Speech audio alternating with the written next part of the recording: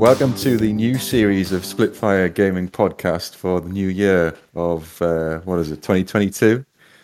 There's been a tiny gap in these episodes.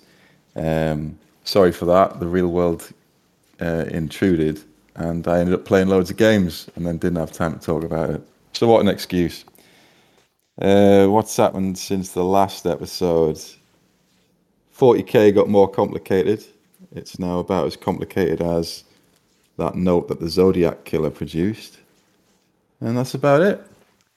So on with that introduction, that's all done. I'll introduce my guest today, who is Scott. Welcome, Scott. Thank you very much. It's good of you to turn up to be the first. How does it feel to be the first guest of the new year? Well, it really vindicates how long it's taken us to get onto the podcast by having such a delay and being first of the year. I'm definitely worth waiting for, as I'm sure everyone will agree. You might as well do it with style. Well, that's as I do everything else, obviously. Exactly. Because Graham's done it before you and Alan's done it before. So they were just the warm-up acts in many ways. Well, yeah. In so many different ways. Did you have an exciting 2021 in hobby? In hobby in 2021, attended the Cardiff Crusade, which was excellent. Had lots of fun in lots of different ways. Cardiff is a really savage place, and the event was really, really genuinely fun. Just to point out, we agreed before the recording to edit what we said about how savage Cardiff was as a place. Savage place. Really got stuck into VC on a much more heavy basis rather than sort of flitting around Empire quite a lot. Don't we all know the multiple screen list that you came up with? Otherwise, in the hobby, unfortunately, didn't get to attend as many events as I'd like to between COVID and work and everything else, sadly, but reinvigorated, ready for what is looking to be a very active 2022. Yeah, lots of tournaments coming up. At least 3 or 4 that I'm aware of that I've signed up for already. Yes, there's the Stockton tournament this weekend, which is a smaller one in the north. We've got Triple Crown as ever, the big GT later in the year. That's April, I think. The North Remembers, which unfortunately I can't attend, but I know you're going to that one. Yeah. Cardiff 2, Electric Boogaloo. We've then got the Northern event, that Triple Crown run in the Derby area. And that just takes us up to mid-July. I'm really hoping that some of the organisers realise that every event is in the front half of the year and find some events in the autumn to attend, which would be an absolute treat. Autumn's sort of left out, isn't it? Because Graham usually runs his in the winter to see out the year. And then, autumn's this big, fertile, open territory to just someone can invade it. If anyone wants to organise a tournament in autumn, I can guarantee at least a couple of people who are definitely going to be there. I'll be there. I've got no life. Well, exactly. Like, what better have we things to do? Like, my wife doesn't want to spend any more time with us. The dog's trying to get rid of us. I'm all about a Warhammer event. There you go. You heard it here first. All 3 people who are still listening to this. If one of you wants to organise a tournament, do it. Did you get much painted last year? Did I personally get not as much as you? I went on a right crazy painting stream. What did I personally paint last year? It wasn't a lot. Anyone who knows me knows my painting is my least favourite part of the hobby and the area that I'm particularly not very good at or enjoy. I think I personally painted last year 6 river trolls for me orcs and goblins, 6 crypt ghouls for VC. Similar sized models there. Did I? I sadly don't think I painted anything else last year. I base coated quite a few things, which my wife then painted, but personally, that's all I painted, I think, last year. I made if we ever do a review of the year, which I don't know if I will or not, but last year I said I wanted 2,400 points of High Elves painted, and I blew past that target by mid-year. I don't know what went wrong or what went wrong with me. I just couldn't stop painting. So now more than half of my High Elves are finished. However, I'm now burnt out. So I was going to do some painting today, and I couldn't be bothered to get the paints out. So you've done this year, though. You have, to be fair to you, you have done incredibly well with your high elf painting. I had to get into the mood, and it's funny once you get into the habit of it. And I just was looking for more stuff to paint because I used to just I'll paint the trim on this unit, and then I'll move and do a bit of this unit, then do a bit of this unit. Last year, I want this unit done, and I'm not doing anything else until it's done. Then I'll move on to the next unit, and that seemed to work a lot more. So I haven't been doing that for the 3 prior years. For the little painting I actually do, it's predominantly done. I'll paint a unit at a time. I definitely think that's the way to do it, having failed massively previously. What else have I got written down here? Achievement of last year. Did you win anything last year? I can't remember. I came 4th in Cardiff out of, 70 people who attended? That was pretty good. That was big, that. To be fair, I was quite pleased with that, considering I took, for a vampire list, is a very fluffy list. Me general can be cannoned off the board, and then the entire army falls apart.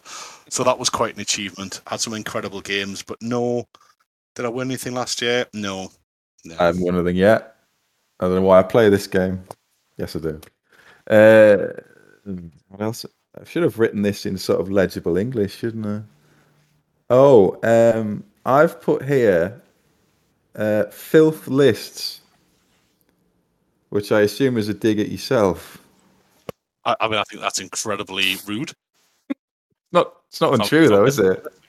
It's absolute. How dare you, sir? In the I suppose, the current English comp system that is the most well used, which is the good guys at Triple Crown. In their scoring, the highest comp scoring list I've taken this year or period, I think, is about +5. What is your list? It doesn't say on my notes what my lists were. Let's assume it's at least -5 because you're an absolute monster. I am a man of fluff and fun-themed lists. 2 Terrorgeists and Scabscrath. That's not fluff. I don't care how you've manipulated the comp system to give you +5, but that's not fluff. I disagree. I think that's rude for you to suggest otherwise. Rude. I just thought I've put here. We've played each other quite a few times, and it's I don't know how to say it without making it sound like I'm being nasty when I'm not. But it's not like finesse tactics. You are a massively aggressive fantasy player, I've noticed. No, you're right. To be fair, I do like aggressive lists, to be honest. I've written, and to be fair, I've alongside Steve played around with what can only be described as an outrageous zombie horde list for vampires, which comps really, really well. Is that the one you played on Alan's channel? Yes. Yeah, I played against Alan. What was it, 250 zombies? It starts with about 200 zombies, and it can finish the game with up to 650 zombies. No thanks. Which how many I've got? I think I've got about 700 zombies in the shed, I think. But it's an absolute grind fest, which is hilarious. But you're right, it's not the type of Warhammer I tend to play. I tend to play like aggressive, for better or worse. A lot of the times worse, a lot of the times hilariously well. But I like aggressive games of Warhammer, as you said, yeah. Like all or nothing. The same way I play me Magic Phase. If it's not worth 6 Dyson, is it even worth casting? I was just about to come on to this. I think the first time we met was playing Triumph and Treachery with Andy and Liam, I think. Yes. Just the thing I couldn't wear with is 6 dice and everything, because why would you do it any other way? But, right? If in for a penny, in for a pound. You can just the risk of miscast. It's just a occupational hazard. It is. I completely agree. And frankly, I smile almost as much when I get sucked into the warp as I do when I cast something with 6 dice, because it's hilarious, and that's why you play the game. That's appropriate for the topic we're going to come on to. Oh, you won it. You did. What tournament did you win? Was that the year I won the before? first. Yeah, it was the year before. It was the first event that Tim hosted in Yes, that's Derby. right. No, that was Sheffield, wasn't it? Sheffield. Apologies. Yeah, you're right. It was Sheffield. And I mean, coincidentally, that was also with me. 3 Scream Vampire List. That's just don't read too much into that. To be fair, though, at that event and at Cardiff, when I finished 4th, I was incredibly fortunate with my list to not have to play any Empire players with cannons, because that's the bane of my list. That was the one where I played Steve, and where it was like that hard cut from I'm winning to I'm packing up my army having lost. I don't know what happened. Yeah, that quite often happens when you're playing Steve, to be honest. Yeah, that's skill he's got. I lost. I don't exactly know what happened. It was going well for a little while, and then all of a sudden, it really wasn't. Well, we might as well go on to the topic then. So we've decided to rate our top 5 spells in the Magic phase in Warhammer Fantasy. This is from the 8 laws, but also can include any of the individual army laws. So what's that? Dark, High, Beasts, Chaos Dwarf, Vampires, and then there's the laws of Chaos as well, isn't there? So all the gods. Yeah, I mean, I must admit, I've essentially stuck to the rule book, the big red book Magic laws. I have mostly stuck to that. There is incredible spells in some of the army-specific laws. I couldn't. For any players out there like myself, we'll just throw a huge shout out to Ash Storm, which is undoubtedly the greatest spell in the game. Yeah, hands down, it's incredible. I was going to give a special mention to that myself because it's so good. Outrageous. Yeah, and it synergizes so well with the rest of the army. It makes things flammable, stops them charging, stops them casting spells. Like, it's the law of Hashut is the law of fire on steroids. It's like everything else. It's the law of fire mixed in with shadow and heavens and all sorts. Yeah, because Chaos Dwarfs are proper dwarfs. Real dwarfs worship Hashut. I agree. The dwarfs abandoned their kin and left them to die in the wilderness, and then they managed to survive, and then refused to talk about it ever again. So that's how the noble and honourable and grudge-bearing dwarfs deal with their own kin. That is something you and I can 100% agree on. That's exactly how it happened. Chaos Dwarfs are actually the good guys, and the other dwarfs are traitors and cowards. Backstab their own kin, and they have the gall to write grudges in their own book. Any dwarf players out there who may listen to this, you deserve it. You're bad people, and you're bad people. There you go. There's a first point of agreement of the episode. Did you have any trouble picking a top 5? Because there's a lot to choose from. Well, I kind of started by removing the killer spells as an option to myself.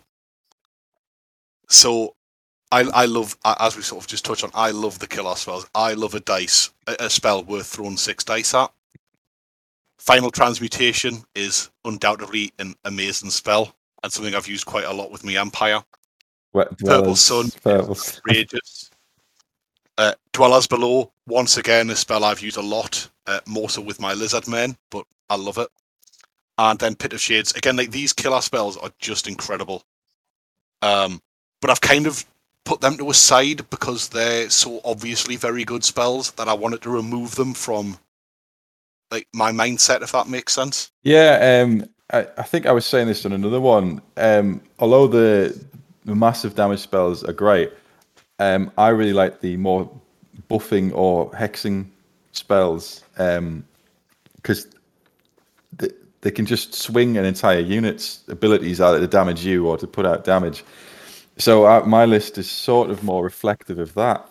There is one particular spell in that is quite damaging, but we're going to have I think in that regard, because I've removed the out-and-out aggressive spells, just because anyone who knows me, as you do, like, knows I love to throw 6 dice at those spells and then giggle about it.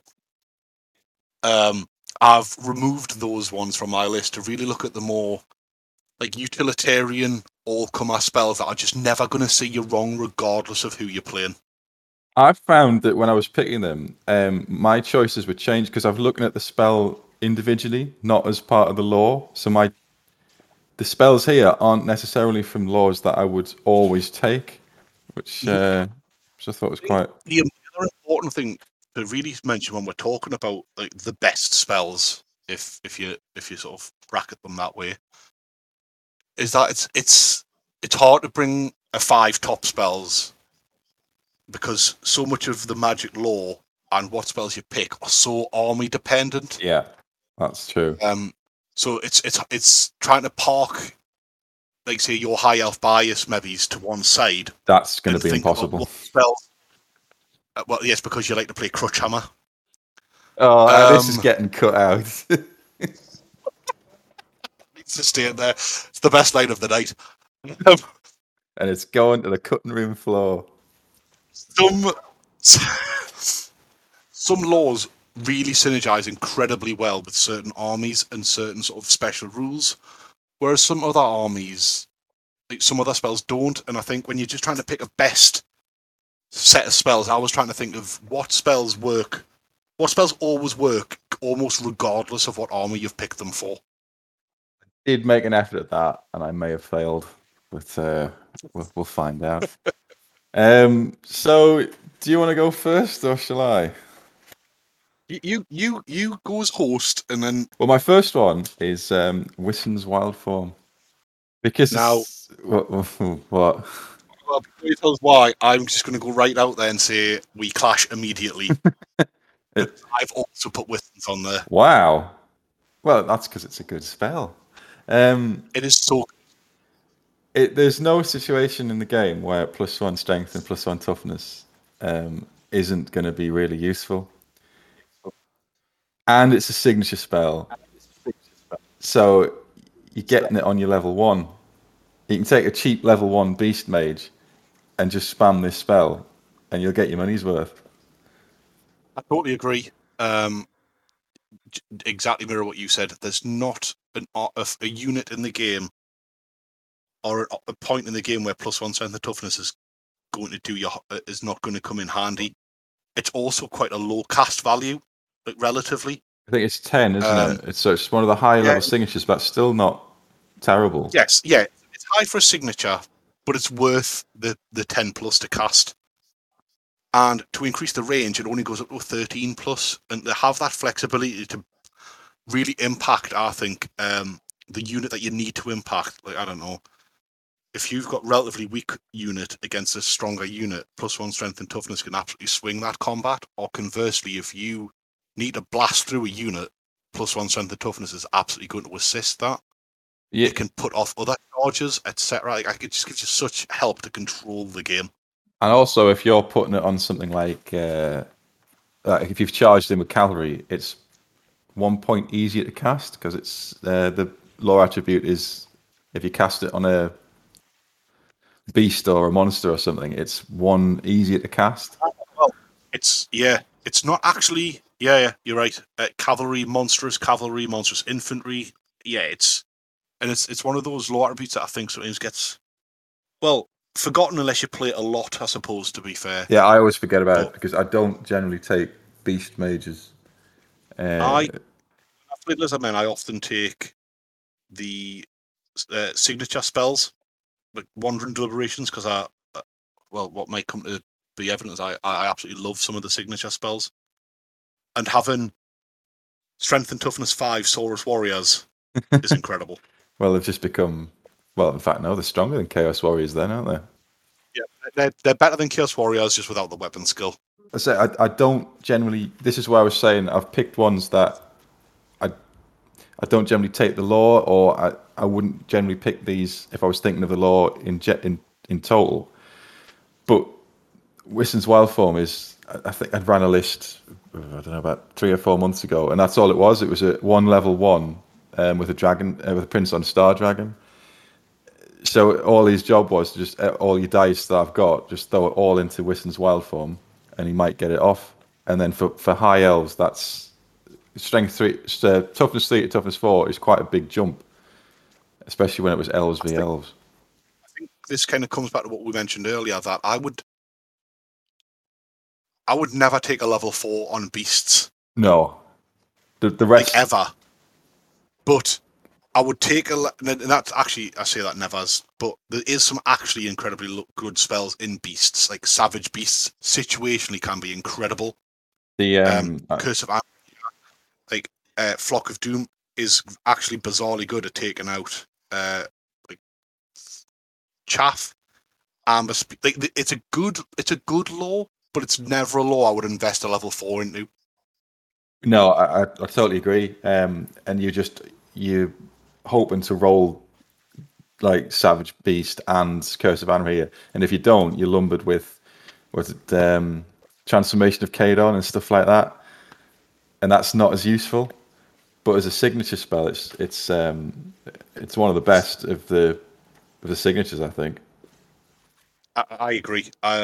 Many a time I've run a level 1 Beast Mage just for Wissens. Yeah, I think the only downside is it's pretty short range, and it's if you're running a level 1, it's quite a high cast and value. But for the effect, no, I think a level 2 just gives you that little bit extra. But yeah, when points are tight, yeah. But you're right. The Wissens is such a generally just all round incredible spell. It's got nothing bad about it at all.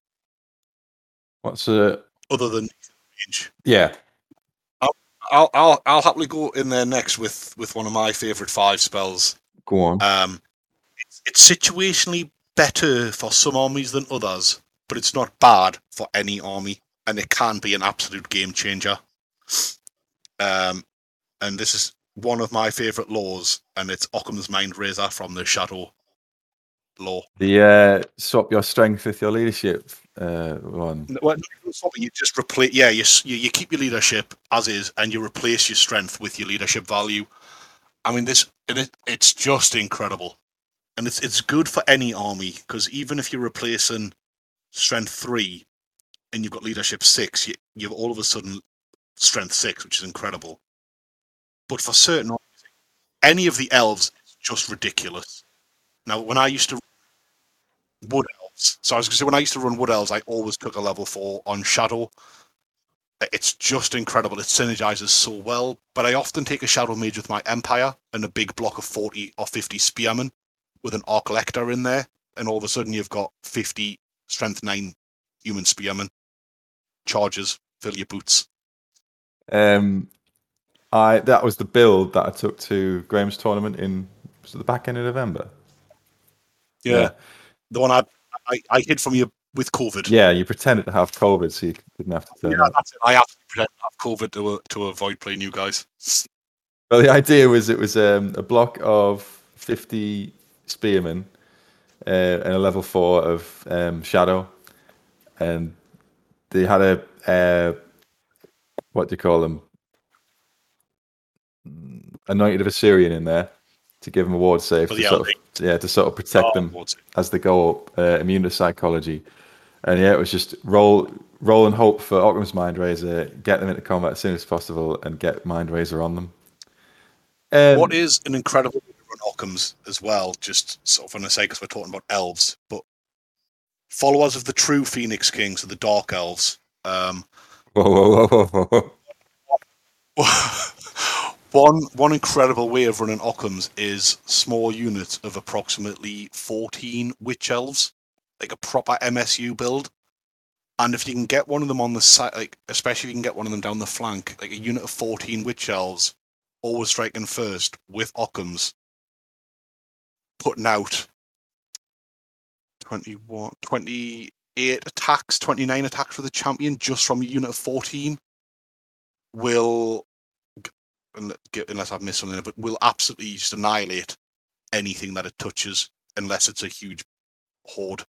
Well, they're horrible. But it's just without the strength buff. So when they're carving through armor as well, that's Exactly. horrific. But I mean, don't get us wrong, Occam's isn't without its sort of challenges. It's an incredibly high cast value at 18 plus basic. It's a high cast, and the ranges, I say only 18 inches, but 18 inches does limit you. And if you boost it to 36 inches, it goes up to a 21 value cast. But I think regardless of that, it's just so good. And unlike Wissons we've talked about previously, you're normally going to have it on a level 4. Yeah, you wouldn't try. I wouldn't take Mind Razor for less than level 4 because it's just so high casting value. But I would say the trade-off, if you've got like that unit of Spearmen, for example, isn't that expensive. So if you've got that into a combat you absolutely have to win, I think it's even worth sacrificing the level 4 to get the Mind Razor off, even if he does go into the warp. Yeah, no, it can be a game-changing spell in so many different ways. Like you see, MSU suddenly gives you such a punch that you didn't know, like the opponent doesn't expect. Or like you see, if you've got a horde of spearmen, nothing's charging that spearman, and you then get to dictate where the fight takes you. Like you get to dictate the combats because nothing is going to voluntarily go into 50 spearmen with Mind Razor, especially if they're elves. The reroll, because of the always strikes first rule. Like reroll which is absolutely bad. No, it's not. It's thematic. But Occam's and Shadow Magic in general synergizes with elves so ridiculously well, and it's what I always ran on my Wood Elves. I didn't realize how good Shadow was until I started practicing for Graham's tournament, because I'd used it a few times, but then you're a high elf user, high magic user normally. Usually, I go a high or occasionally life, but Shadow is like all of the spells are, bar Steed of Shadow. I hope Steed of Shadows doesn't appear on your list because it's not great. I can comfortably Steed of Shadows would appear if we ever come back to do the worst 5 spells. Well, there's an idea. But yeah, I didn't realize just how good it was, and it's reasonably expensive to cast, except the signature, which is super cheap for what it does. But Mind Razor it's not the same as like the other top level spells in that it's not like obliterating a unit itself, but it's actually more useful in a way, because if you fail like the initiative test for Purple Sun, for example, there's a chance that they'll pass it all, or the unit's initiative's so high that it's not going to affect it. There's no situation where Strength 8, Strength 9 unit in combat isn't just going to chew through whatever's in front of it. Yeah, exactly. That's why I put it there, to be honest. It might as well be a killer spell for how good it is. It is a pseudo killer spell, I think, because everyone looks at Pit of Shades, which is the initiative test or die template one, as the killer spell at Shadow. As an elf player, I kind of don't care if you cast Pit of Shades at us. Yeah, whereas conversely, as a man player, I detest anyone who rolls Pit of Shades for their spells. And then they FAQ'd it, because as it's written, it says when rolling to wound, you use the leadership, it says strength. And then the FAQ'd it say, no, that counts for the armor saves as well. So yes. Leadership 7, most things, like the average leadership, most things aren't getting an armor save with -4. And then it does count for Inspiring Presence. So you're talking about Leadership 9 if you're in the general's range, at the least. And nothing's getting Steam Tanks, Empire Knights, Chaos Knights. Yeah. Nothing's getting them. Nothing's surviving that. It's incredible. And Shadow's the type of law I only take on a level 4 because of their cast values. It's never a spell, a law rather, that I would ever take on anything other than a top levels caster. No, I agree there. Didn't we play ages ago where I managed to get Mind Razor off in like the last turn, where you charged me like 2 Doom Bulls or something, and I got it off on. Yeah, it was outrageous. Yeah, I got it off on a unit of Phoenix Guard, and I think the mage died, but they went from about to lose to actually winning. yeah, it was not okay. But it is a game changer. Well, yeah, that's what That's exactly why it would make my top 5 for any army, essentially. That sort of proves your point in that I was losing and then wasn't just by that Yeah. spell. I think there's some agreement there on that one. Did that make top 5 or did it not? It's not on my top And if it did- 5, but there is something else of the Lord Shadow on my top 5, which I'll come to now. Actually, the Withering. Oh, what a spell! It's almost like having Mind Razor, just you don't get the armor cracking ability, but just reducing people's toughness by D3 is phenomenal. And this is again when I was practicing for Graham's tournament, and I was rolling these spells which I'd never really used that much.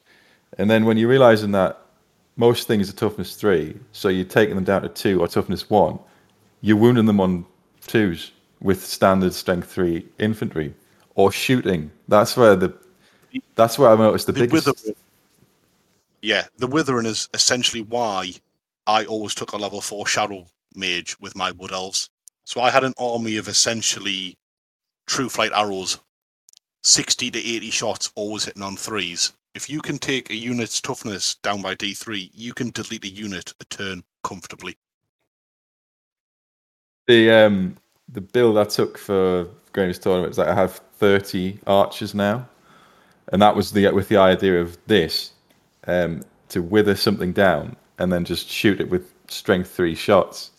Because if you're running on 2s, you're gonna, even if it's 1-up armor saves, they're gonna fail a fair amount of them. Yeah, you throw enough dice at something, you roll enough ones. Yeah, it's more expensive than its related spell, Enfeebling Foe. It's 13 to cast, but again, like you're saying, you would only take a level 4 with Lord Shadow, or at least I would. So you only need to roll a 9. Yeah, and the difference between Enfeebling Foe versus Withering is that even if you take a unit strength down by D3, they can still wound on 6s or 5s depending on what they are. Whereas the Withering affects every level of the game as well. You say whether it's combat or whether it's shooting, like it's such a buff. I must admit, it didn't make my top 5, but it comfortably could. It's a very, very good spell. And it's a remains in play, so if you want rid of it, you're going to have to expend dice in your magic phase to get rid of it. Yeah. Which means you're not going to get off your spells that you want. So I think I like Mind Razor, and it's very good, but I really, really like the Withering. Because even if you bring it down, you're bringing down, like, if you targeted monsters, for example, toughness 6, toughness 5 monsters, you can get that down to a toughness 3.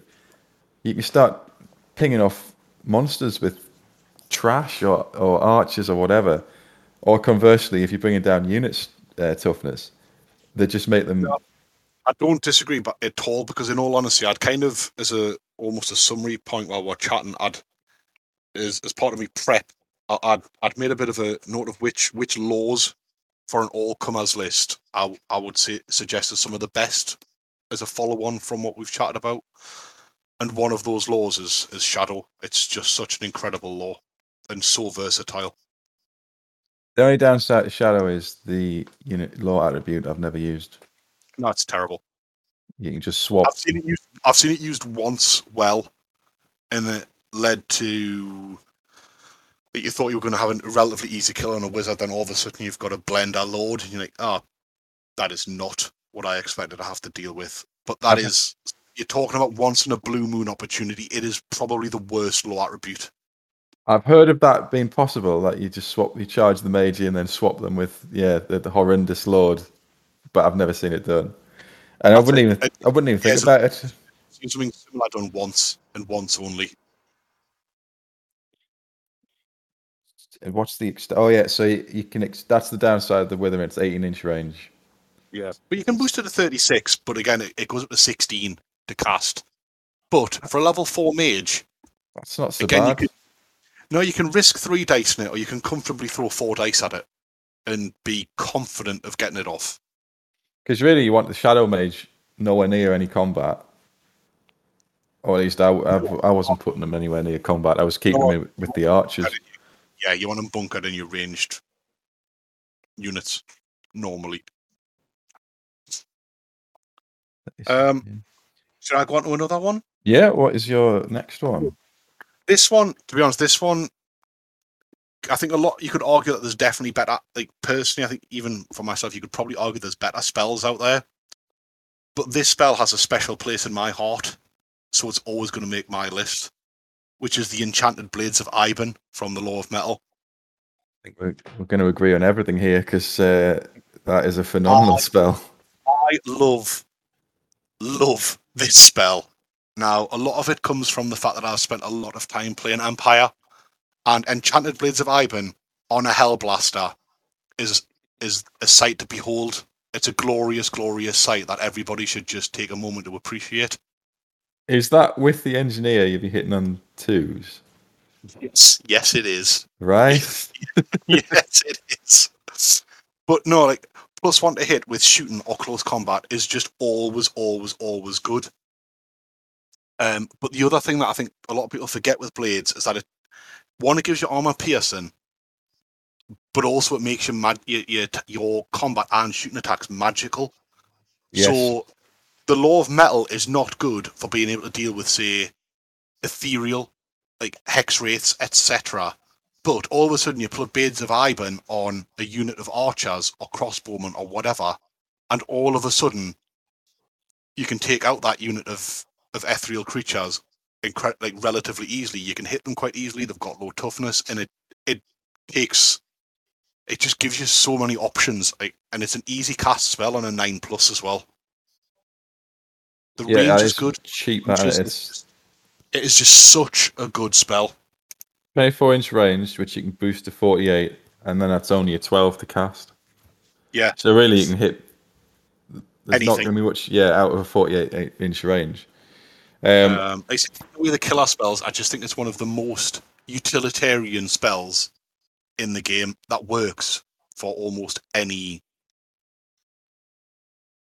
army that can take it. Some armies obviously it has better synergy, but I think it's useful for anyone. It's similar to the Withering, though, isn't it? Because you can get use out of it in 2 phases. Yeah, so you can shoot. It's useful in the shooting and the combat phase. That's it, and that's what gives it an edge over other spells for me. It's the dual use out of it. It gives your opponent a concern in multiple phases, which gives them that quandary whether they dispel it or hold their dispel dice for other spells. You're going to get use out of it, and you can get use out of multiple phases. So it gives you additional threat. So if you are, say, you're a level 4 on metal and you throw a few dice at Blades of Iban, like your opponent could have to let that slip because they're holding back because you're possibly going to throw 6 dice or whatever at final transmutation. Yes.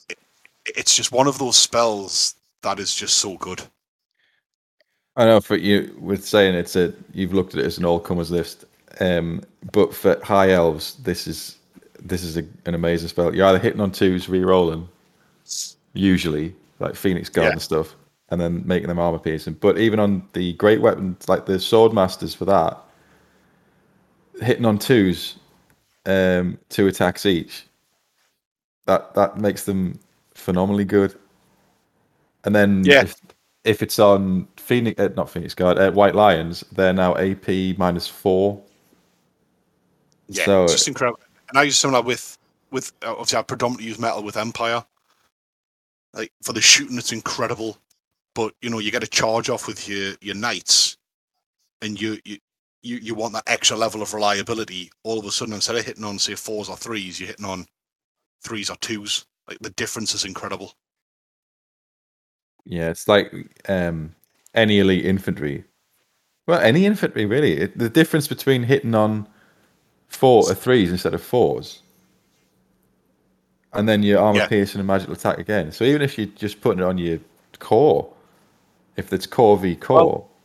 I mean, if it just to take away from Empire. So another army I've used it with is Lizardmen. you've got a block of Saurus with only weapon skill 3, but good strength and toughness of 4. You put this on them, all of a sudden, instead of hitting most things on 4s, you're hitting them on 3s. Because it's not a modification of the weapon skill, but the to-hit roll. So you're hitting on 3s. You've already got strength 4, so you're hitting on 3s with a -2 to someone's armor, which just turns a block of Saurus into something that's like a genuine threat to almost anything in the game. That's definitely, especially with combat, because of the way the weapon skill system works, is you can't hit on better than a 3, no matter how much you improve the weapon skill. It's like what's it called? So Hand of Glory. No matter how much plus weapon skill you get, you're going to be hitting on 3s, but this can get you to hit on 2s quite easily. I think that's where it has that edge for me. I just think it's such a good spell. Like you say, it in an all-comers list, a spell that works for almost every army in multiple different scenarios. I just think Blades of Ivan is incredible, and it's so easy to cast as well. It's cheap as well, isn't it? It's casting a 9. Yeah, really cheap. I definitely agree with that. Metal shifting, the law attribute that doesn't come in from Enchanted Blades. So no, again, no, it's weird. On a side note, the law of metal is is a very bizarre law where the law attribute actually makes one of your most damaging spells, i.e., Searing Doom, worse. Yeah, if you are totally unarmored, you cannot be injured by Searing Doom. Yeah, but the metal shifter makes their armor save worse. And the thing about metal is that it destroys armor saves. Like any army with an armor save is just like mincemeat to metal mages. But their own bloody law attribute makes their own casts worse, which is just crazy. I like metal. It's as you well know, in my love of Gelt. Oh yeah, that game. I quite often take a level. I used to take metal quite often with my Zenith Demon list because it plugs a lot of the holes that demons have.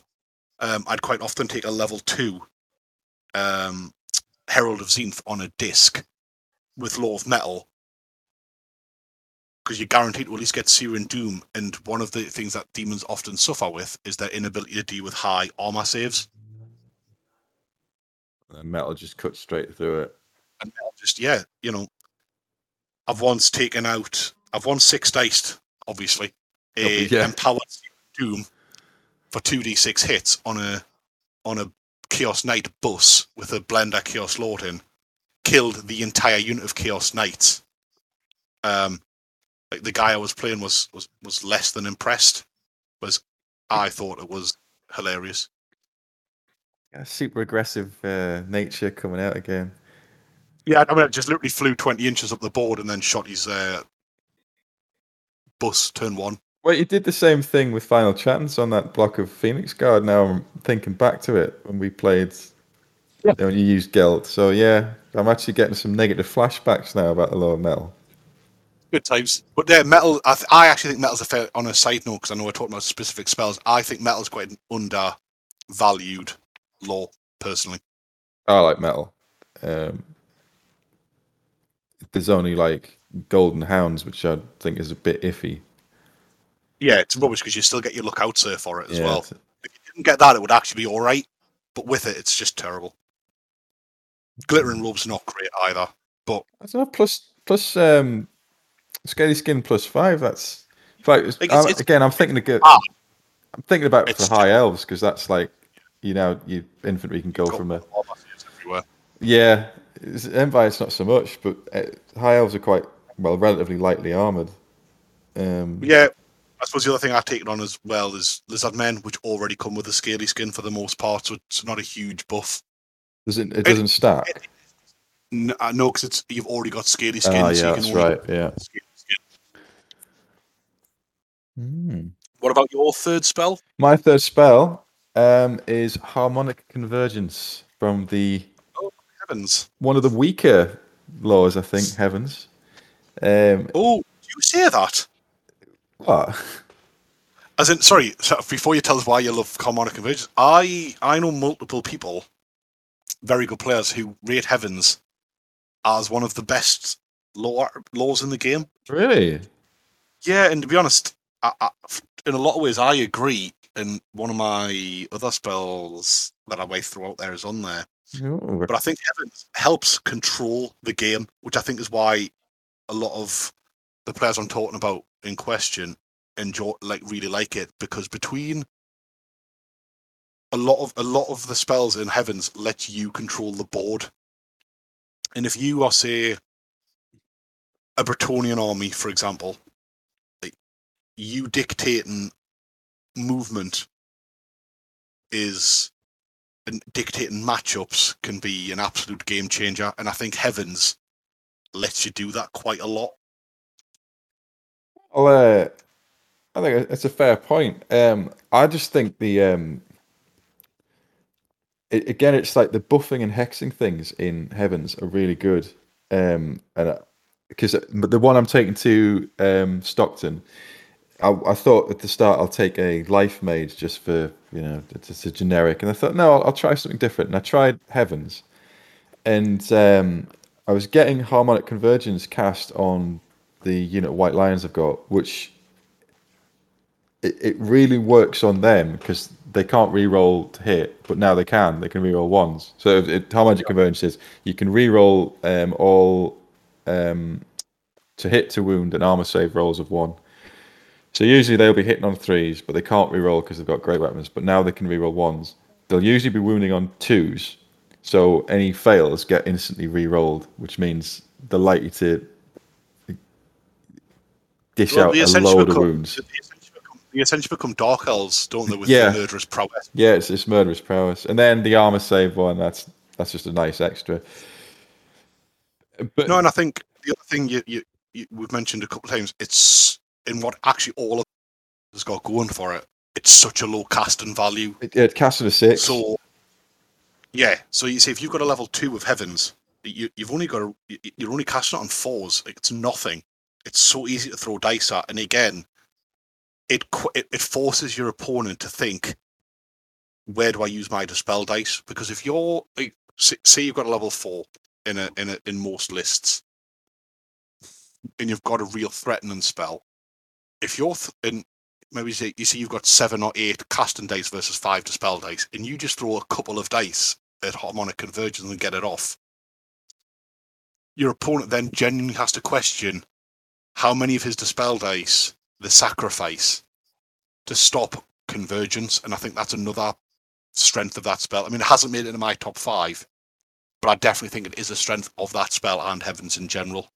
I'm biased because I usually run, or almost exclusively run high elves. So I'm always thinking of the filter of how this helps high elves. I actually think high elves, you're right, and certainly with the good old White Lion Horde, or even Swords Masters or Knights, even, it's incredible. Like that re-rolling of a 1, which is what you see, you're only missing on a 1 or a 2 anyway for the most part.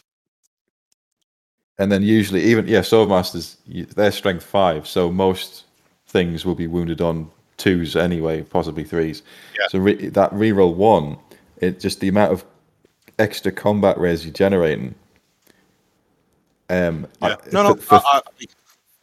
didn't make 6. it into my top 5, but I definitely think it's got legs as a spell, and it's part of a lore that I would actually put right up there in the top tier of laws.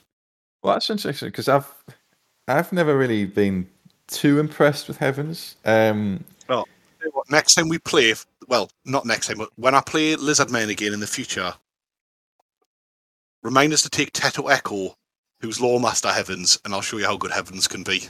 All right, deal. I will post pictures of that for the end result.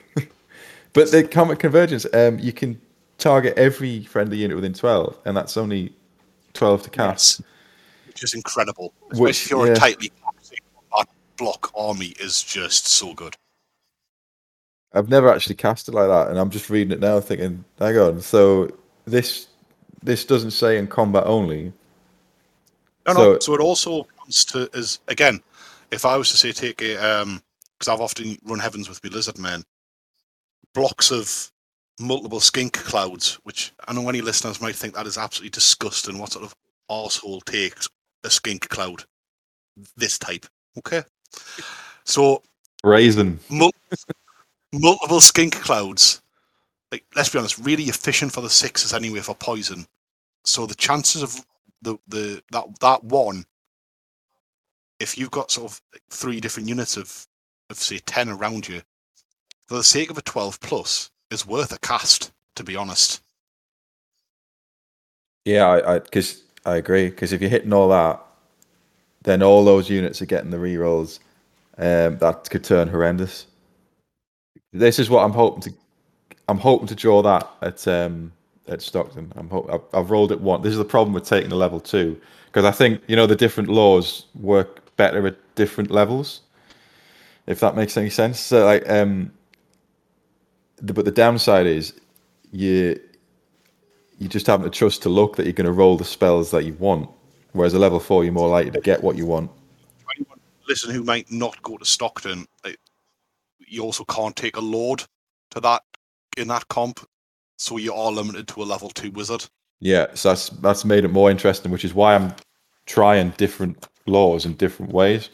Because normally you build a high elf list and you just automatically start with the archmage. And you build the army around that. But I can't do that this time. So this is why coming up against I think I've used Heavens a few times in the past, but when I was playing Graham actually as a practice game, and I've got Harmonic Convergence off on the White Lions. Like this, why have I never been casting this before? This is a massive increase in their damage output because they don't fail to wound. Then 1, get rid of that. Yeah. Roll that again.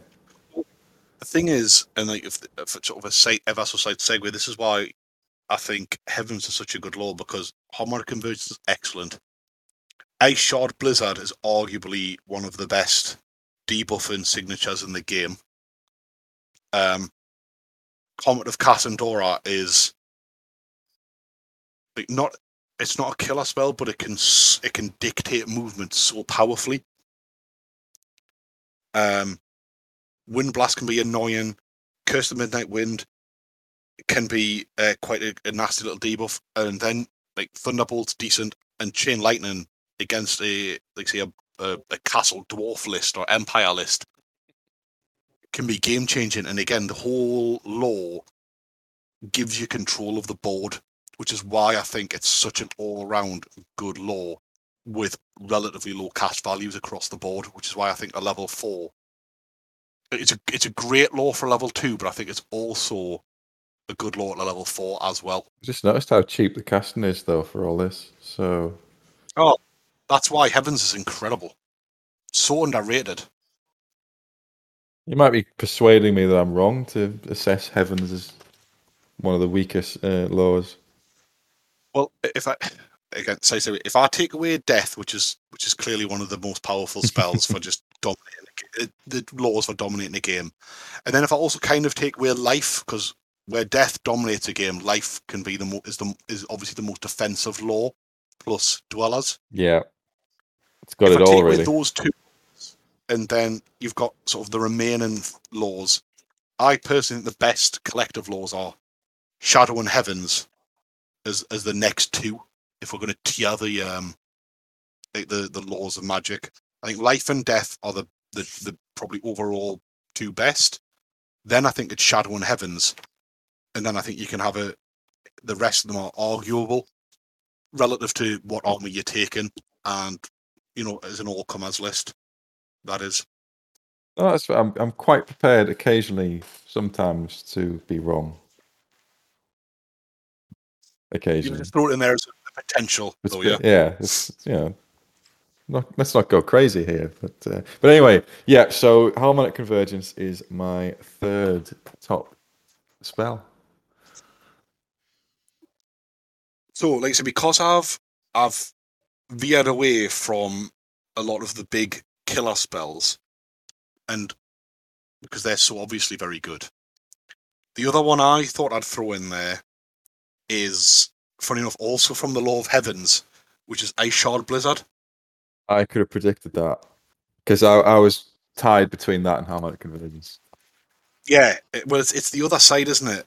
But it's such a good hex. So it's 24 range at a 7+, or 48 range at a 10+, and it's -1 to hit for combat and shooting, but also potentially more importantly, or just as importantly, it's -1 to leadership as well.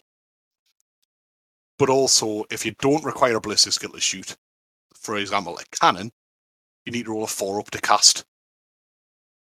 So it just puts that another element of doubt in whether that cannon's going to take off your monster before your monster starts getting really aggressive. And I just think, again, it's so easy to cast. It lets you dominate a phase of your opponent's turn. Or certainly, if not dominate, then dictate what they're doing. And it will draw out the spell dice because it's just too good. Like, that -1 is huge. You see, your high elves, you're normally hitting on 3s. All of a sudden, you're hitting on 4s. That is going to cut down your to hit volume a lot. Less so with your ones that always like re-roll, but say your White Lions. Yeah. You rely on doing all that damage in turn 1. Suddenly you're missing half. Suddenly you're missing half your rolls. Like, my block of Empire Spearmen are going to take a lot less damage to actually stick around. It's almost it is like the opposite of Enchanted Blades. Yeah, it's that's it. It's exactly the opposite, and it's arguably just as good. This is why I took the level 2 on Heavens, because I think of all the signatures at that points level, it's the most. Ice Shot Blizzard is so good. Yeah, it's the most useful. It's got the range of 48 is. I mean, it's boosted at 10. You put -1 LD on them. You charge something with a Terracorzan monster, for example, and all of a sudden that unit could be gone off the board, or certainly fleeing, which lets you then. Yeah, you've almost won the movement phase, which I think for anyone who plays Warhammer to a relatively competitive level is the most important phase to dominate. If you can dominate movement, you've essentially won the game. And it's something you've got for a cheap signature spell. I would say you have to dispel this if you think you're going to get into combat. Yep, agreed. Which you already will be in because the charge has already happened.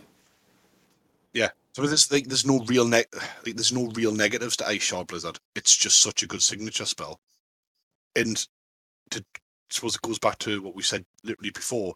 If you're saying Converge is one of the top 5, and I wasn't particularly arguing, although it's not my list, I'm saying Ice Shard's one of the top 5. You're not arguing, no, even though it's on your list. We're saying 2 out of their 7 spells make it into the top 5 potentially, which is why Heavens is such a good all-round lore. Why you're turning me round on Heavens? I say that, and other than certain armies, I very rarely take a high Heavens, but it was one of those high caster Heavens. But I used to really enjoy a cheeky level 2 with my Lizard Men on Heavens. That's what I've settled on this arm. Can I say that? Yeah, this will have gone out by then. This is what I built the army around, because originally I was just chucking in life, but the amount of things you can roll, like Earthblood's not particularly useful to a bunkered mage in archers. Throne of Vines, although an incredible spell, is only incredible on level 4. Yeah, it's an absolute waste of the spell on level 2. Yeah, I wouldn't tell. So then that's where I started experimenting and ended up on Heavens. And it was just to get this signature. The rest, whatever you roll elsewhere, is just a nice bonus. So, like when I was thinking of the army, I was thinking whatever you need to pick a lore where whatever you roll, you can just default to the signature, and that's going to help you all the way through the. I think at level 2, that is so important. Yeah, and it's so cheap. Again, cheap spell. Aye. So yeah, your 4th spell? Yes, so my 4th spell is I've gone a bit rogue here, and I have gone for Drain Magic from the Law of High. Oh, I'm not engaging with you about High Magic. You can't avoid it. It's a very, very good law. Well, I can't avoid it because 2 out of 3 people play High Elves in the meta. Yeah, but Yeah, so you need to know about it to know what it does. Drain magic I love because you can, as a player, you can start stacking the buffs. I've put enchanted blades on. I've started putting this buff your armor save, whatever. And then in the next turn, the high elf player can go, all that is now dispelled. And you go, no, this isn't remains in play. No, it does not matter. Get that off the units. And I just love that as Yeah. or Conti, I've just spent all my magic turn trying to negate stuff on your unit and make it weaker. I've just cast a wither and I've stripped all the strength off it. And then the high elf plate and go, right, drain magic, all that's gone. And if that wasn't good enough, for doing that, you get +1 ward save to your mage's unit. Yeah, I mean, in that regard, like I agree. It's a good spell. It's a good spell. There's no doubt in it. And it's a signature. Well, yeah, because I mean, obviously, high elves cheat and have 2 signatures, just like they cheat with everything else. You're either masters of magic or you're not. You know, you can teach these chimps in the Empire a couple of cheap tricks, but high elves were taught from the true masters of magic, the Slan. So in that regard, you're right. And then the Slan could do nothing about the invasion of chaos, so the high elves had to surpass their masters and invent the vortex. We were happy for chaos to come because they would have just beat them back. The only way they could beat them back is by creating a nuclear detonation from their chief Slan mage priests. They're okay with it. Croak style. I'll give him. He's got class. Got a subspecies to do that for them in the elves. I wonder where the elves got their arrogance from. If that's who the attitude of people who are teaching them. Bravo. I like that. Well said. Drain magic. Yes. So it's cheap. It's quite almost trolling in what it can do. And where are we? Let me just get the page up in the book, which I always have with me. It casts on a 7. And if you're casting high as a high mage, you're +1 to whatever your level is anyway, because you're casting high magic. So I would never take high usually. I'd usually take it on level 4. So you can't cast on a 2 because that's a fail. As long as you don't roll a 2, that's going off. So it's really, really cheap to cast. And the other benefit of Drain Magic is, because it's one of those utility, it can be a hex or an augment depending on whatever you're casting it at. You don't have to have anything to drain off it. The rules don't require a spell to be active to cast it on something. No, it's just another bit of broken high elf magic where you can just add, it's essentially +1 ward save. Yeah, so you can cast it for nothing, and that's a good thing. You know, you talked about how you're putting pressure on your opponent to use their dispel dice, which usually they'll have nowhere near as many as you've got casting dice if you've rolled well. So it's forcing that decision. Do I try to dispel this? I mean, it's going to be quite high. It's usually going to be quite high at cast because at level 4 is already +5 to whatever they roll on the dice. So you chuck 2 dice at it. What, you're going to roll a 7 on average. So what's that? 12. Are you going to really sacrifice some of your dice to stop a cast on a 12 for something that's admittedly the high elf player will be going, it's not going to do anything, it's just going to be increasing my ward save. Do you want to deal with that later in the game? And I love spells like that sort of force, even if it does nothing for me as the high elf player, the low attribute's going to do something for me. So you're really spending dice to stop a low attribute.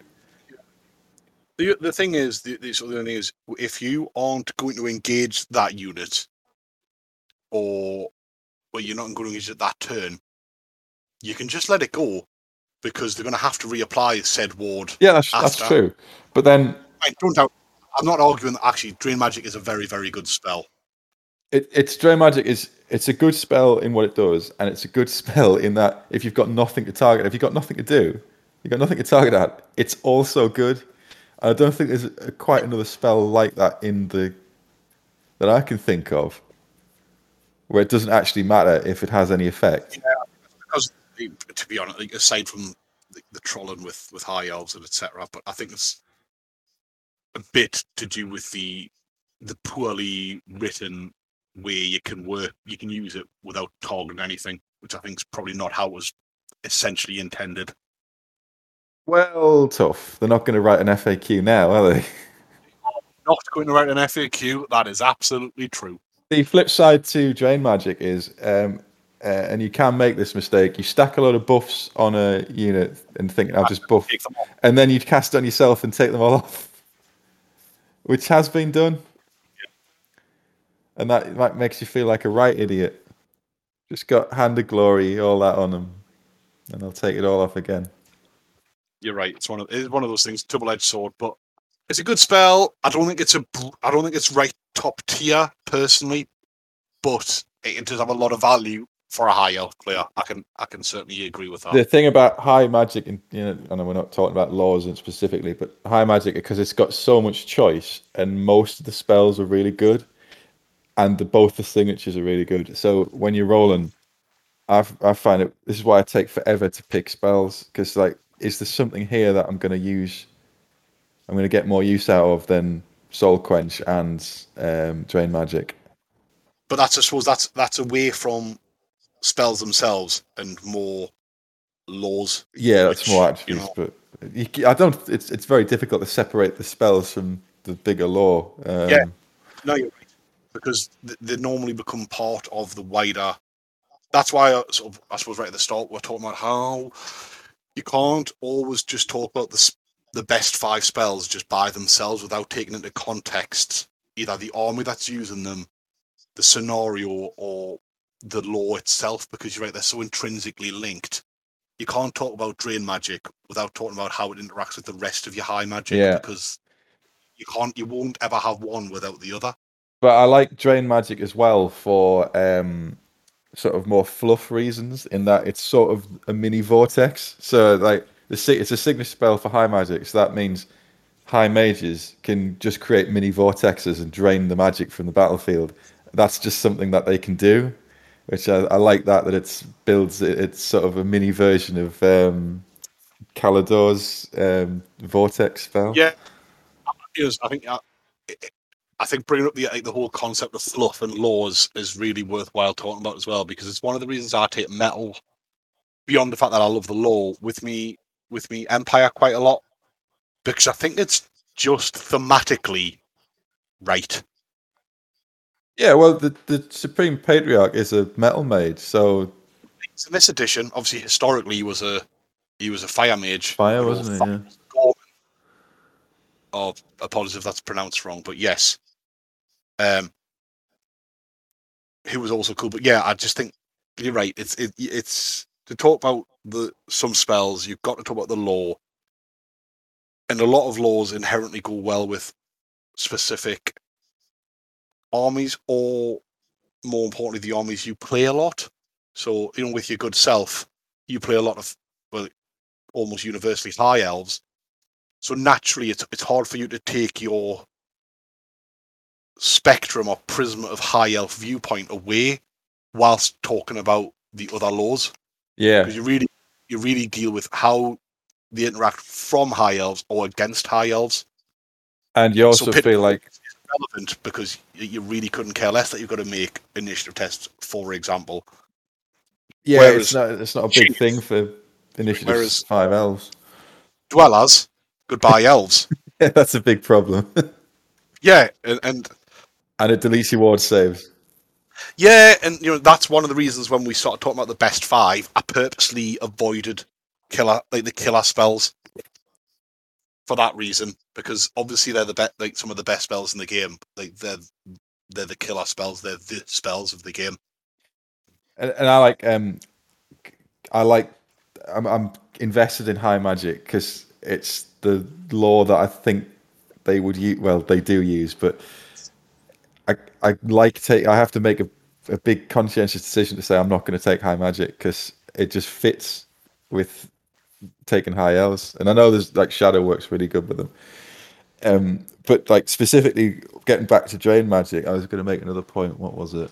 Oh yeah, it sort of benefits you when you are it's not your magic turn and you're getting your magic phase and you're getting your units blasted or targeted with debuffing and hex spells, because you can sort of say, I'll accept this hex being cast on this unit because there's a good chance I can get rid of it with drain magic in the next turn. So you can preserve your dice for, say, dwellers or something like that. You can save them on the reasonable assumption that you might be able to get drain magic off the next turn. So it almost sort of it works in your casting phase, but it also works in your dispel when you're dispelling things. No, I totally agree. It gives you that when we talk about how many different phases can you impact with a spell, and I think that's one of the both spoke about quite a lot with what spells are like in Speech Marks the best. It's a lot of them are the spells that impact or allow you to impact multiple phases. You're getting something. Magic allows you to do that. You're getting something out of it in a lot of phases. Yeah, like go on, have Occams. You're only going to have like I'm going to take it off you potentially before you use it, or your opponent might put Occams on one of their units to stop you charging them. You might charge them in the hope that you're going to draw magic Occams off them. And then you would 6 dice it. Yeah, well, that or you draw out their other dispel dice, then all of a sudden you just throw 2 dice at drain magic, and your opponent's like, like I did not see that coming, because it's because it's a buff, and once it's off until it's not off. And the other thing, drain magic is the overcast version. I think it just takes everything off in a 12-inch bubble. Where are we? Yeah. Oh no, everything within 18. It drains all the spells off it, and that's on a 14. And I can imagine situations where that would be if you just want to even the playing field, and high elf elite infantry are usually going to, all things being even, they'll probably have the edge. So if you just want to reset everything, 18-inch bubble of everything comes off, and you've reset the playing field.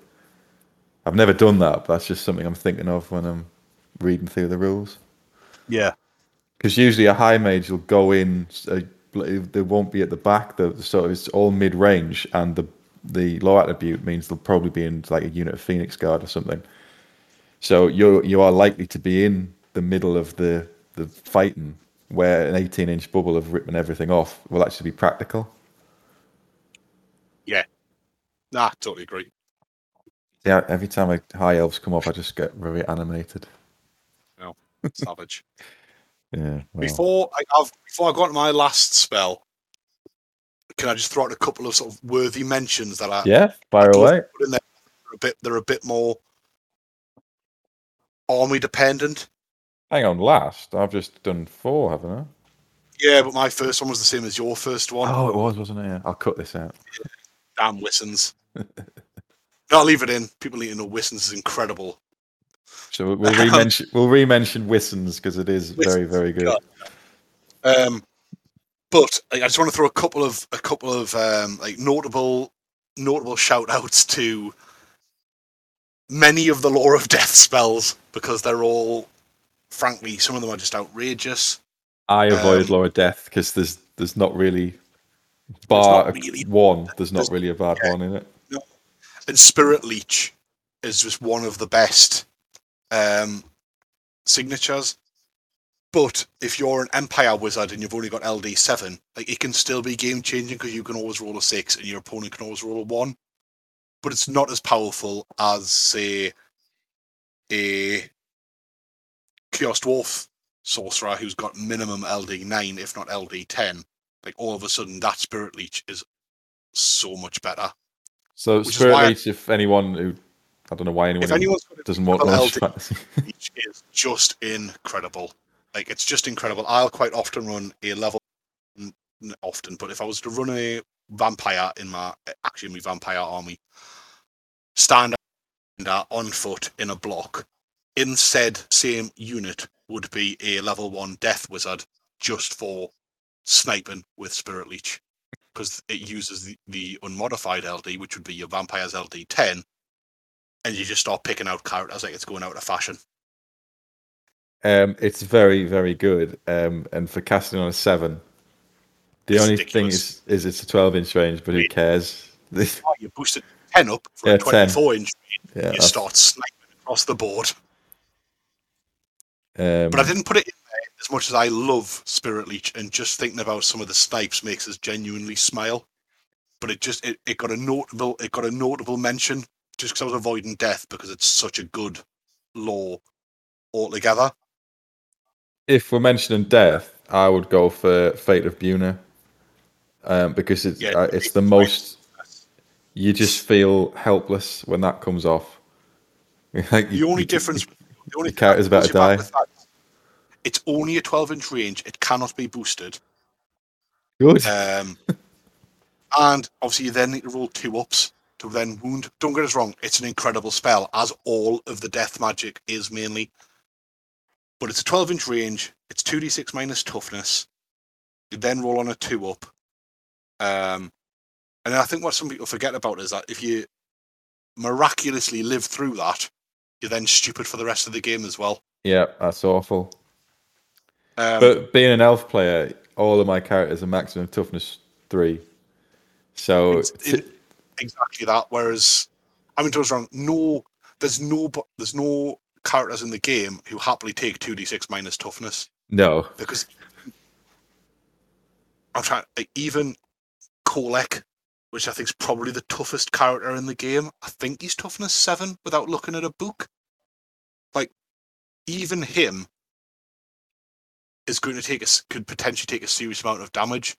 So if you think your standard character has got toughness better than an elf, but not by a lot, even 4 or 5, you're at least taking probably 2 wounds with no armor save. So you're relying on your ward to save you.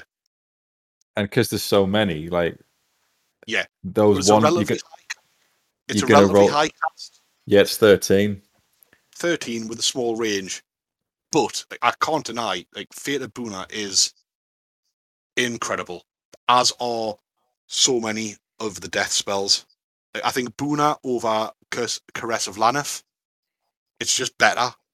Like, Spirit Leech, I think, collectively overall, for its additional range, easier to cast value, is better. Purple Sun's obviously outrageous. You don't even have to mention Purple Sun. Human Darkness is incredible. So, obviously, we're both attending Stockton. Like, my level 2 is on death. I was Because he's an seriously thinking about death. It's Chaos Dwarf, LD9. So, Right. Spirit Leech. And then it doesn't matter what two spells I roll. Like, there isn't 2 bad spells in death anyway. Like, it's just No. as far as aggressive laws go, and you know I love playing Warhammer in an aggressive manner. Like, death's just the most aggressive school of magic. It's incredible. I have this thought of putting a death mage on a star dragon, and just As far as sort of triple comps etc. go, what you want to do is throw a level 1 death wizard on a flying carpet, and then just go flying around sniping people. I have heard of that. Because horrible. It'll be 2. If you're only level 1 or 2 on a flying carpet, you're also +1 to a triple crown comp. Admittedly, you can die horribly because you can get shot, but some of the tricks you can play, incredible. I love it. Another, just a very quick shout out to Comet of Cassandora. We've already spoke about it. I just think it's hilarious that you can cast it and then keep casting it, and all of a sudden multiple comets can just start crashing down and so I think thematically it's hilarious. But in the right hands or versus the right opponent, which is why it didn't quite make me top 5. Like, it's incredible. Like, if you've got a dwarf castle, you're against a dwarf castle list, you place a comet or 2 of Comet of Cassandora down, like, that dwarf castle takes a serious beating. Now, it's only strength 4 to base, but obviously every turn it doesn't come down, it gets stronger and stronger. Like, that castle dwarf has to make the choice, or the castle empire, or the castle chaos dwarf, etc., has to make that choice do they break their own castle, or do they potentially take a lot of damage? Yeah, because And it's like, +1 strength, and it does increase the range every time it doesn't come down. yeah, and it's a number of hits as well. Yeah, 2d6 hits +1 hit for each marker on the comment at a strength equal to Yeah. 4 plus another markers on the comment. So it can be incredible. And the reason I love it is the same reason I love some of the other spells that we've already spoken about, is that it allows you to really impact your opponent and what they're doing. So it's not just the raw damage of death that we're just talking about, which is obviously hilarious and can obviously win you games.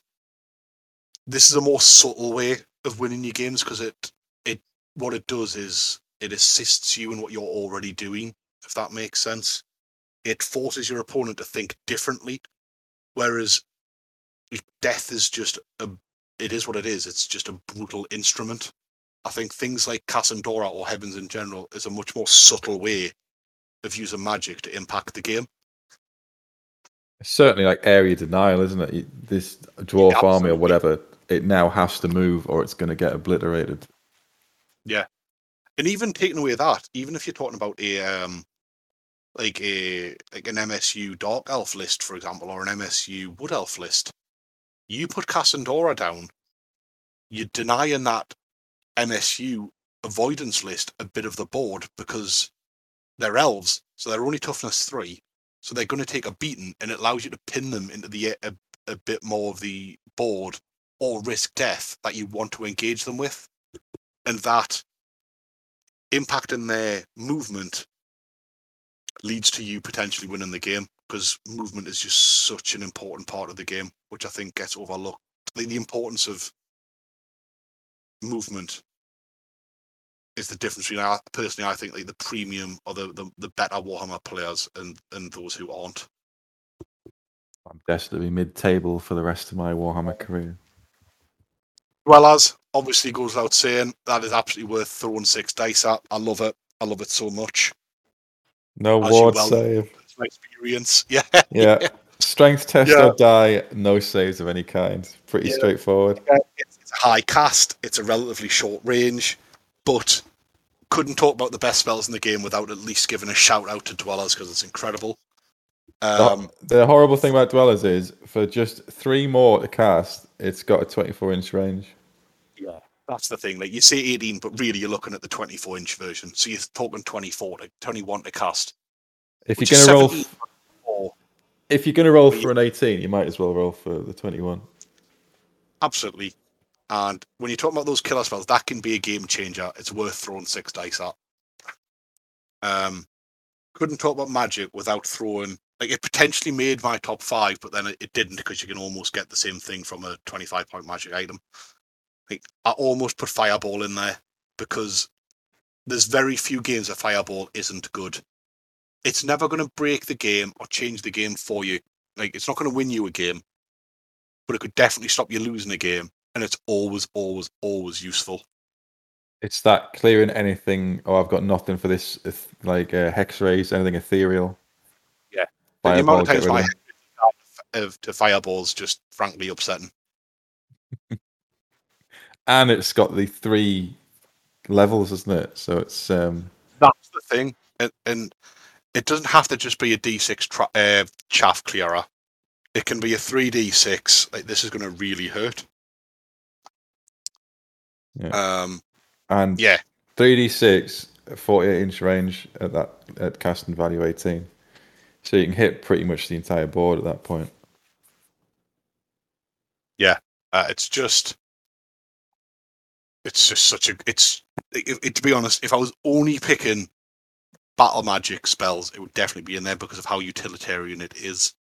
Like, I have deviated from the BRB, the Big Red Book, for just my last spell, because I couldn't consciously put a list together and not have this spell in there, because frankly I just love it so much. Is it from the Lore of Vampires? No, it's not, to be honest, because the Lore of Vampires is just incredible and I love it. Like, I just love it, but it's part and parcel of my love of VC rather than the individual spells themselves. No. The spell I chose to sort of finish my list off with is a harken back to my days of playing demons and Cacophonic Choir from the Law of Slaanesh, which is just frankly one of the most ridiculous spells and hilarious spells in the game. So for anyone who doesn't know what it is, it's a hex spell, which means it can be cast in combat. It's got a range of 12 inches, but it can be boosted to affect everything within 12 inches. And the target takes 2d6 hits. Right? Not minus anything, just a flat 2d6. That then wound on a 4-up, regardless of toughness, with no armor saves allowed, so ward saves only. And if you cause at least one wound, the units in question get always strikes last and random movement d6 until your next phase. And to target one unit, it's cast on a 12+, and to target everything within 12, it's cast on a 24. And like, of course, there's better spells out there, the killer spells, etc. But this spell is just outrageous. Like what it can do in a game, and it's just amazing. And if you imagine that on a flying demon prince, the type of crazy things you can do is just hilarious. I was going to say, isn't it that thing where you just do the whatever it is, the mage bomb into the line, cast the big version, hit everything, and then you've just trashed the entire coherency of the entire army, whether it does any injuries or not. Yeah, and to be honest, I've won a game with that very tactic, and frankly, like thinking about it makes me smile. But then I'm not a very nice person. Yeah, it's very much a one-trick pony, but the one trick it does is an incredibly good trick. Like one, it kills things, but then because it gives always strikes last and random movement, the disruption it causes to your opponent is just, it's frankly ridiculous. It's never happened to me, but I can imagine I would be like starting to snap the table if my entire line had just been like the Cacophonic Cry had gone off, and now everything's random movement and not doing what I wanted to do. And I can move a maximum of 1d6. That's it. I was reluctant to put it in there, to be honest, because I was trying to stick with just the Big Red Book, and I was trying to stick with just an all-comers and all-takers spell, which is why Ash Storm isn't in there. But it's like Ash Storm's even more niche because it's Chaos Dwarf only, and there's not many of us out there. But I think Cacophonic Fire, because it can be used by Chaos, like warriors and demons, I thought I would, out of the top 5, I would just give myself one entry that was army specific, that I just had a special place in my heart, that I thought was hilarious enough to mention. Isn't the whole Slaanesh law sort of based on doing a bit of damage and then wrecking people's movement? Or this is a slight aside because you mentioned Zenith, and this conversation really upsets us on a personal level because Zenith is the god of magic. He's my favourite Chaos god, like lore-wise. I love him. But his magic in 8th is frankly garbage. Yes, it is. But Infernal Gateway in past editions was incredible. Rightfully so, because he's the god of magic. In the current edition, like, don't get us wrong, it isn't bad, but it is a pale shadow of what it used to be. The rest of the Zenith lore is trash for the most part. And worst thing about it, if something passes a toughness test, you give them regeneration.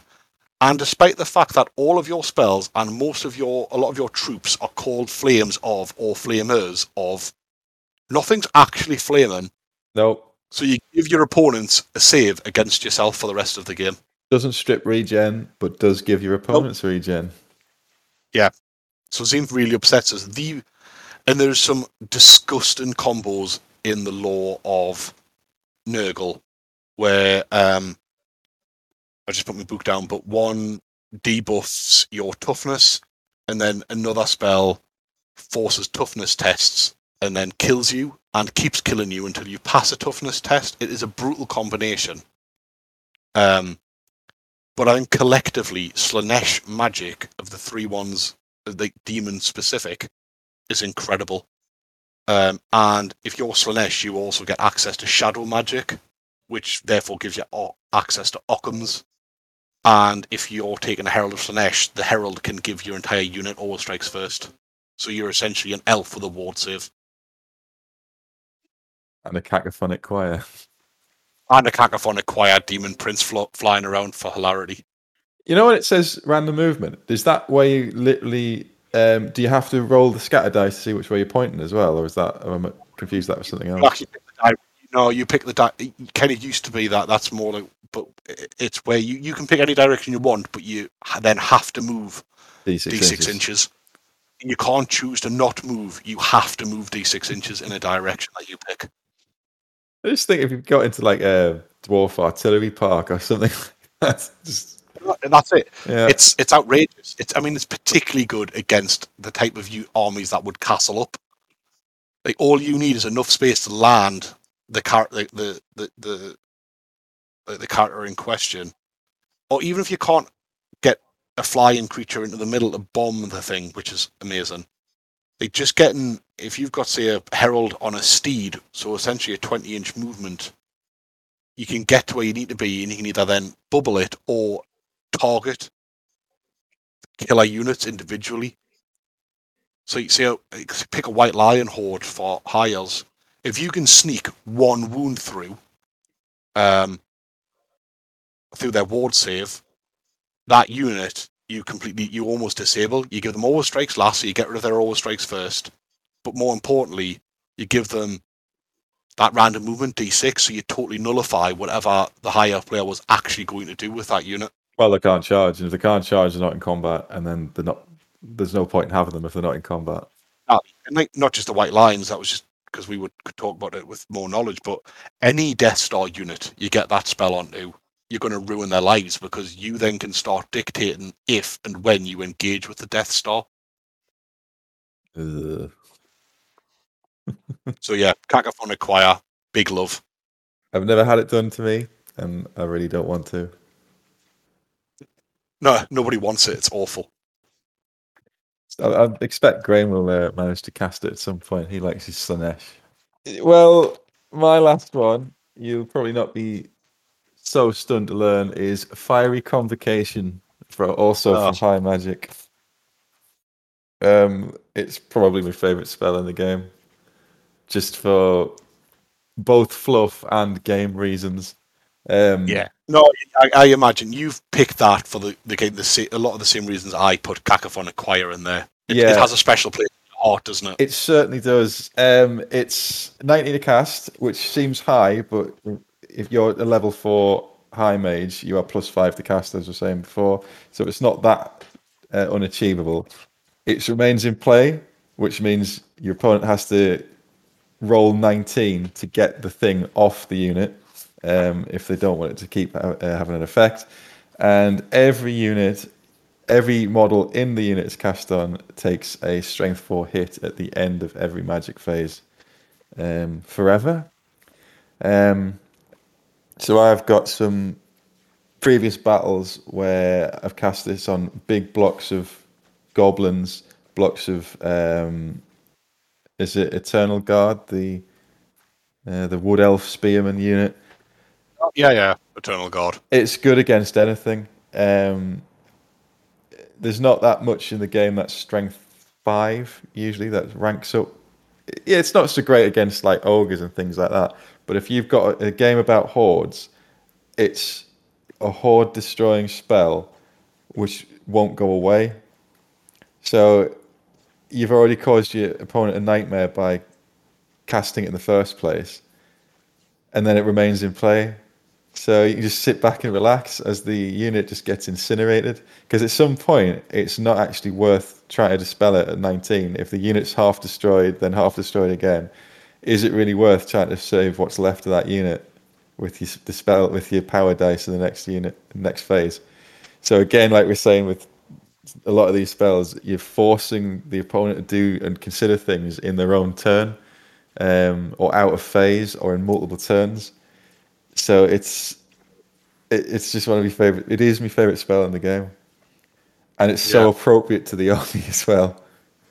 And it's just when you vision the thing, like me, John, who was on the very first episode of this, we played I think it was Triumph of Treachery down in Warhammer World years ago, and he cast Curse of the Bad Moon. I think it is that the Vortex one, and that sort of went through whatever. It might have been Phoenix Guard, presumably, and he rolled for the strength, so they took a big hit, survived. And it's the mage is like, well, I'm not having that, and then just snap the fingers, and this massive fireball just explodes in the goblins and just incinerates them all. Like, I'll show you magic. I just like envisioning it as well. But it's really good in game. No, I think that's yeah. And on top of it, you get your +1 ward save to your unit. So No, it's a very good spell. Like, there's no denying it. It's hard to cast. It's harder to then dispel, though. And like you said, that dominates your opponent's magic phase if you get it off in your when you get off in your own magic phase. I mean, it's 24-inch range, which you can't expand, you can't increase.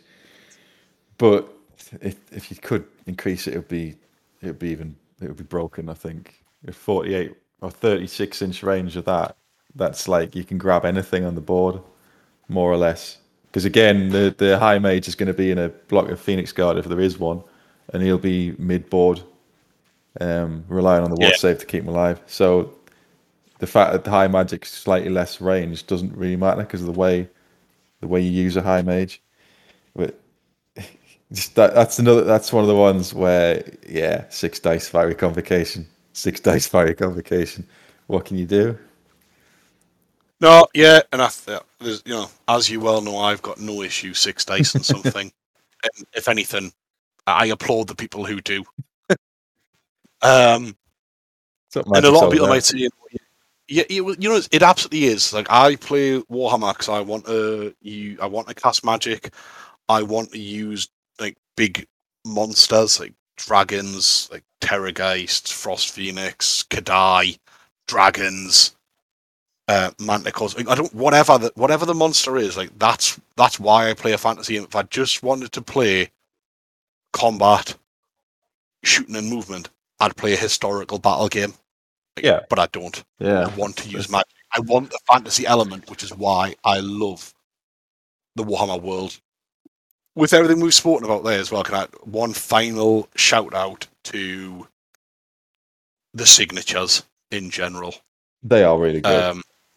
Like, I quite often run my Lizard Men with Wandering Deliberations on a Slan because they're incredible.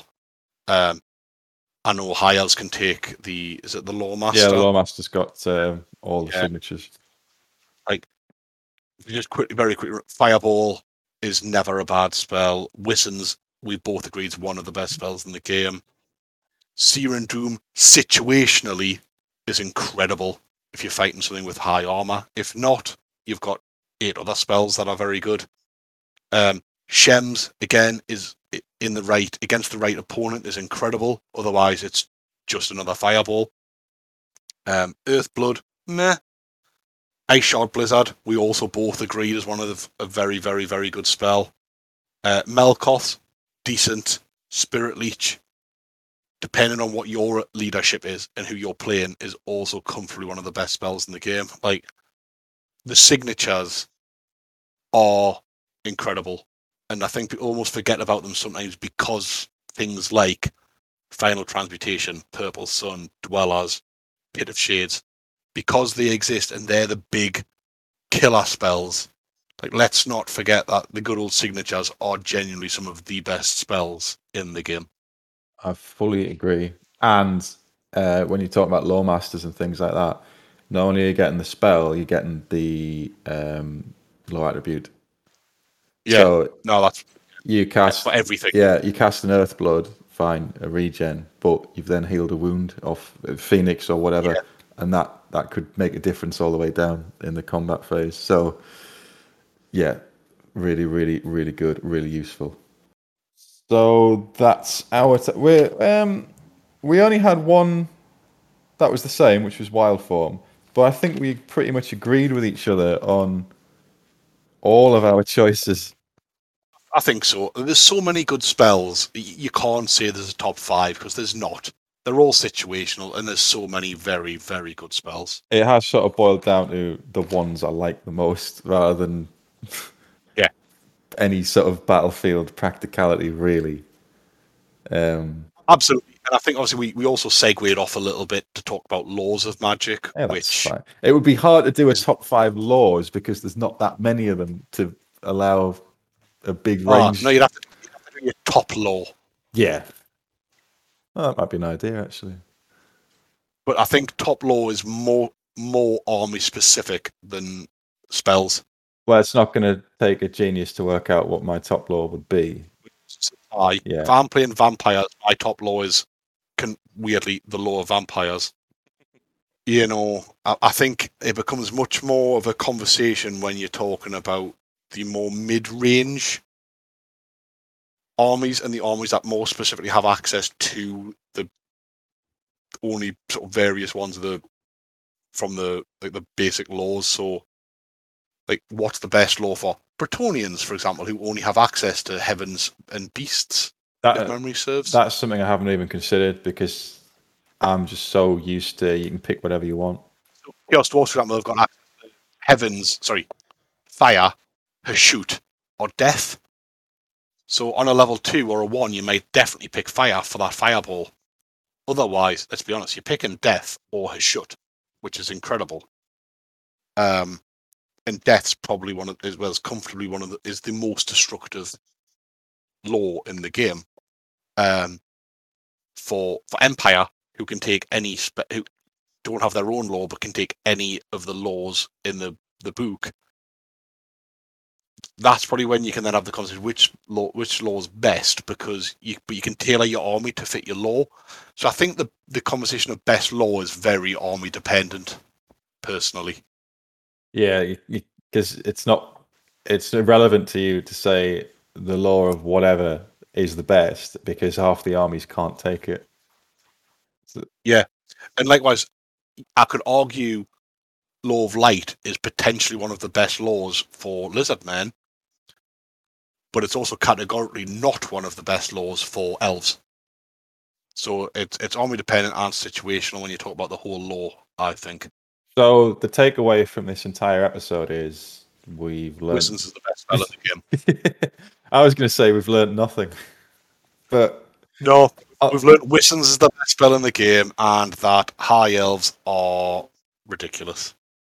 It's hard to disagree with any element of that, but we'll find out on Sunday when I bring a fluffy Chaos Dwarf list to a tournament, and you bring an outrageous high elf list to a tournament. Shane said it's not the worst list he's seen, which to a high elf player is like, that's a very fluffy list.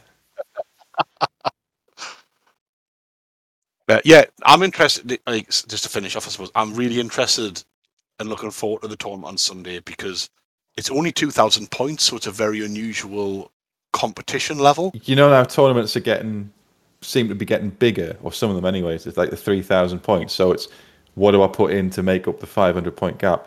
Having to cut down 500 points and no lords, for me, it was like, this is really interesting because... Well, no lords and Highlander. Yes. Is for very, very interesting lists. And, maybe if you'll have us on again, we could do where we talk about the tournament afterwards. Definitely. We'll do that after. But just in list composition and stuff like that, the restrictions I've found quite exciting. Well, exciting. Agreed. But I've enjoyed writing the list for the tournament. It's been enjoyable to write the list because of these restrictions that I can't start with a level 4 of high or whatever. So what else have I got? I can't rely on the magic to do the damage. So what else have I got in the list? What else have I got in the army? So I've enjoyed writing this list, and it's I've done 3 practice games, and they've won. I've won 3 of them, which doesn't mean I'm going to win the tournament, obviously. But I'm quite happy with the list as it stands. Yeah. Well, I've had 1 practice game, and it's the first time I played my Chaos Dwarfs in a couple of years, but it worked, so I'm happy. I'm happy with my list. Because there's a good spread of factions, so I'm really interested to see the Chaos Dwarfs because I've only seen them once before. You also get to see the model I have for my Kadai Destroyer, which I love. I think it's from Woodaxe Miniatures. It's beautiful, I think. Well, so I'll be taking thousands of photographs and uploading them all over the place. So get some. Yeah. Well, like I said, lovely to. You see, if you'll have us back, we can do a chat about how the tournament went, what our thoughts were, how did we find the different armies. That'll be really cool. We will do that. We can get our lists and stuff on that one. Right. Well, thank you for coming on and discussing Magic. Thank you for having us at long last. Yes, it's been a year and a half in the making, but well worth it. Worth the wait. But no, thanks very much. Appreciate it. We enjoyed it. Thanks very much. See you all next time.